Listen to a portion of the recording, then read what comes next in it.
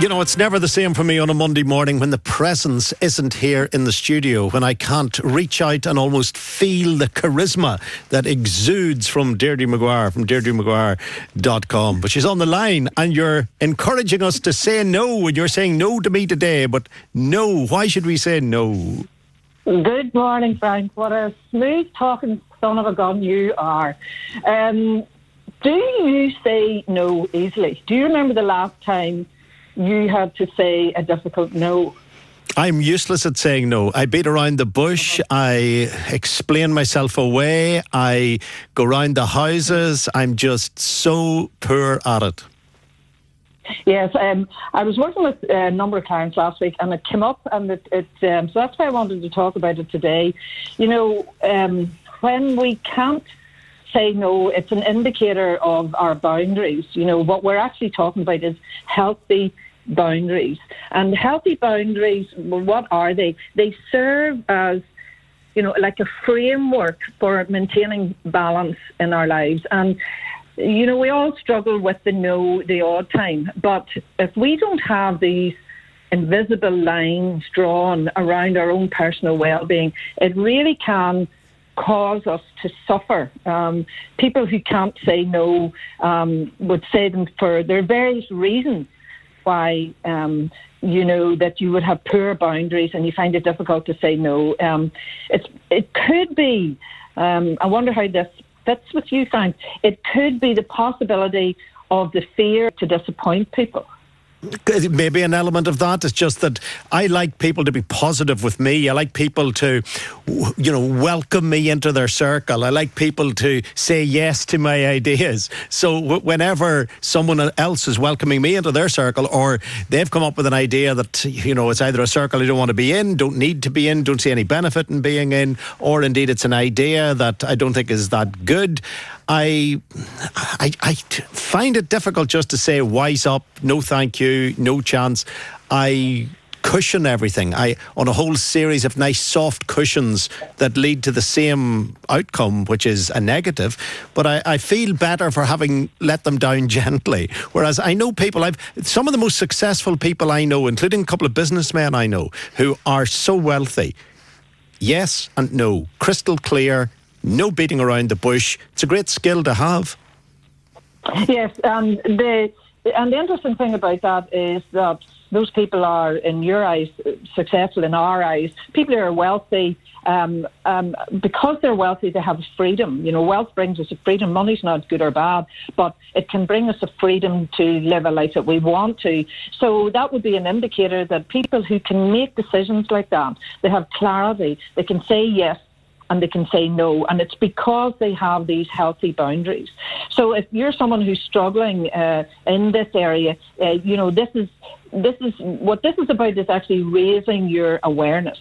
You know, maybe you feel afraid of being taken advantage of, or maybe, you know, you can never say no because you keep yourself stressed, because it's an indicator of something you're avoiding. You know, I'm always overwhelmed, I'm always busy, because I never say no, because I never say no to anything, because actually there's something I'm afraid to even look at.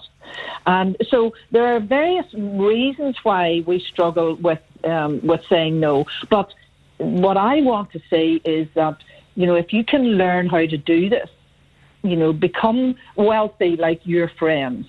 And I don't mean financially wealthy necessarily. I mean emotionally wealthy. There is a wealth when you can have clear boundaries, respect yourself. Remember, and I always remember, this is how I learned it, saying no to someone else is actually saying yes to me. So when I say no to you, if there's some reason that I have to say no to you, that what I'm actually doing is saying yes, that I'm honouring myself. And when we do that, we have a better life. But is the person... Yeah, it makes sense. Of course it does, until I asked the question, receiving end of the no feel, is it not automatically a sense of rejection?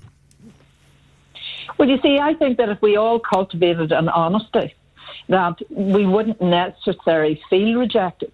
So the other person doesn't have to feel rejected because, you know, their friend has said no.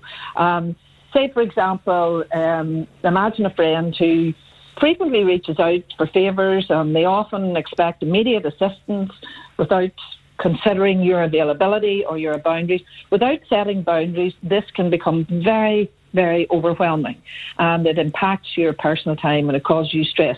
So if you were able to speak up and recognise your own need for balance, and you communicate with your friend about the importance of your time and your well-being, and you kindly express your willingness, to help with reasonable limits, to prioritise your own needs, that when you set these needs, your friend might actually become more considerate and more understanding, to value the respect of both your capacity to assist and your personal time. So if you make a shift like this, this allows you to maintain, a healthier balance in your life, a healthier friendship.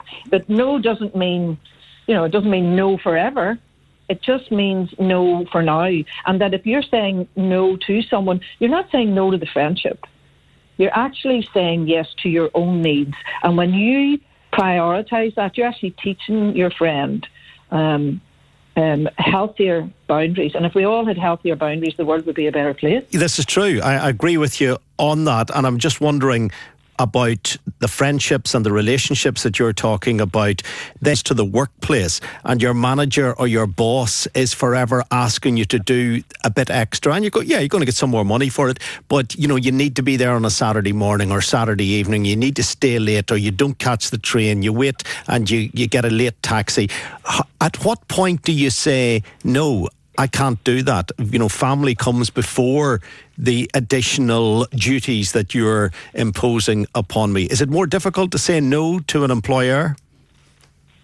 Well, I would say that when you have prioritised your own values, and this is actually how you do this. You do this through, spending time on that. Like maybe today is the first time you've ever been consciously aware of this. Awareness is everything. So now you're hearing this for the first time. So maybe you need to self-reflect. You need to spend time thinking about your own needs, your own values, and your own limits. And when you get crystal clear, say, for example, what you're saying is that your value is your family. When you are crystal clear on what is important to you, you will find it easier to go to your boss and say, what you can actually do is, and I call this the sandwich. I recommend this to clients. We call it the sandwich. The meat is in the middle and the bread is on either side. So if you have something difficult you do want to say to your boss, for example, no, I do not want to work on, working on a Saturday is not an option for me. So you open with something positive. So that's the slice of bread. You say, I really enjoy working here. Working here is very important to me. And then you put the meat in the middle and you say, however, my family is the most important thing to me. So that's why Saturday doesn't suit me for working. And then another piece of meat, you close it with, but I would be happy to work at another time for you. So that way you have communicated that you are saying no, you have verified your own values, and you've been courteous and communicative with your boss. So you put the bad news in between two slices of Vita. I do give up sometimes. But yes. 2 slices of Vita and a bit of cheese in the middle. So the cheese is the message, and the Vita on either side is just that nice, soft, warm feeling that you get when you eat some Vita. Does that make perfect analogy? Perfect analogy. Thank you. The lovely Deirdre Maguire from deirdremaguire.com with us on the phone in the studio next week. Deirdre, thank you.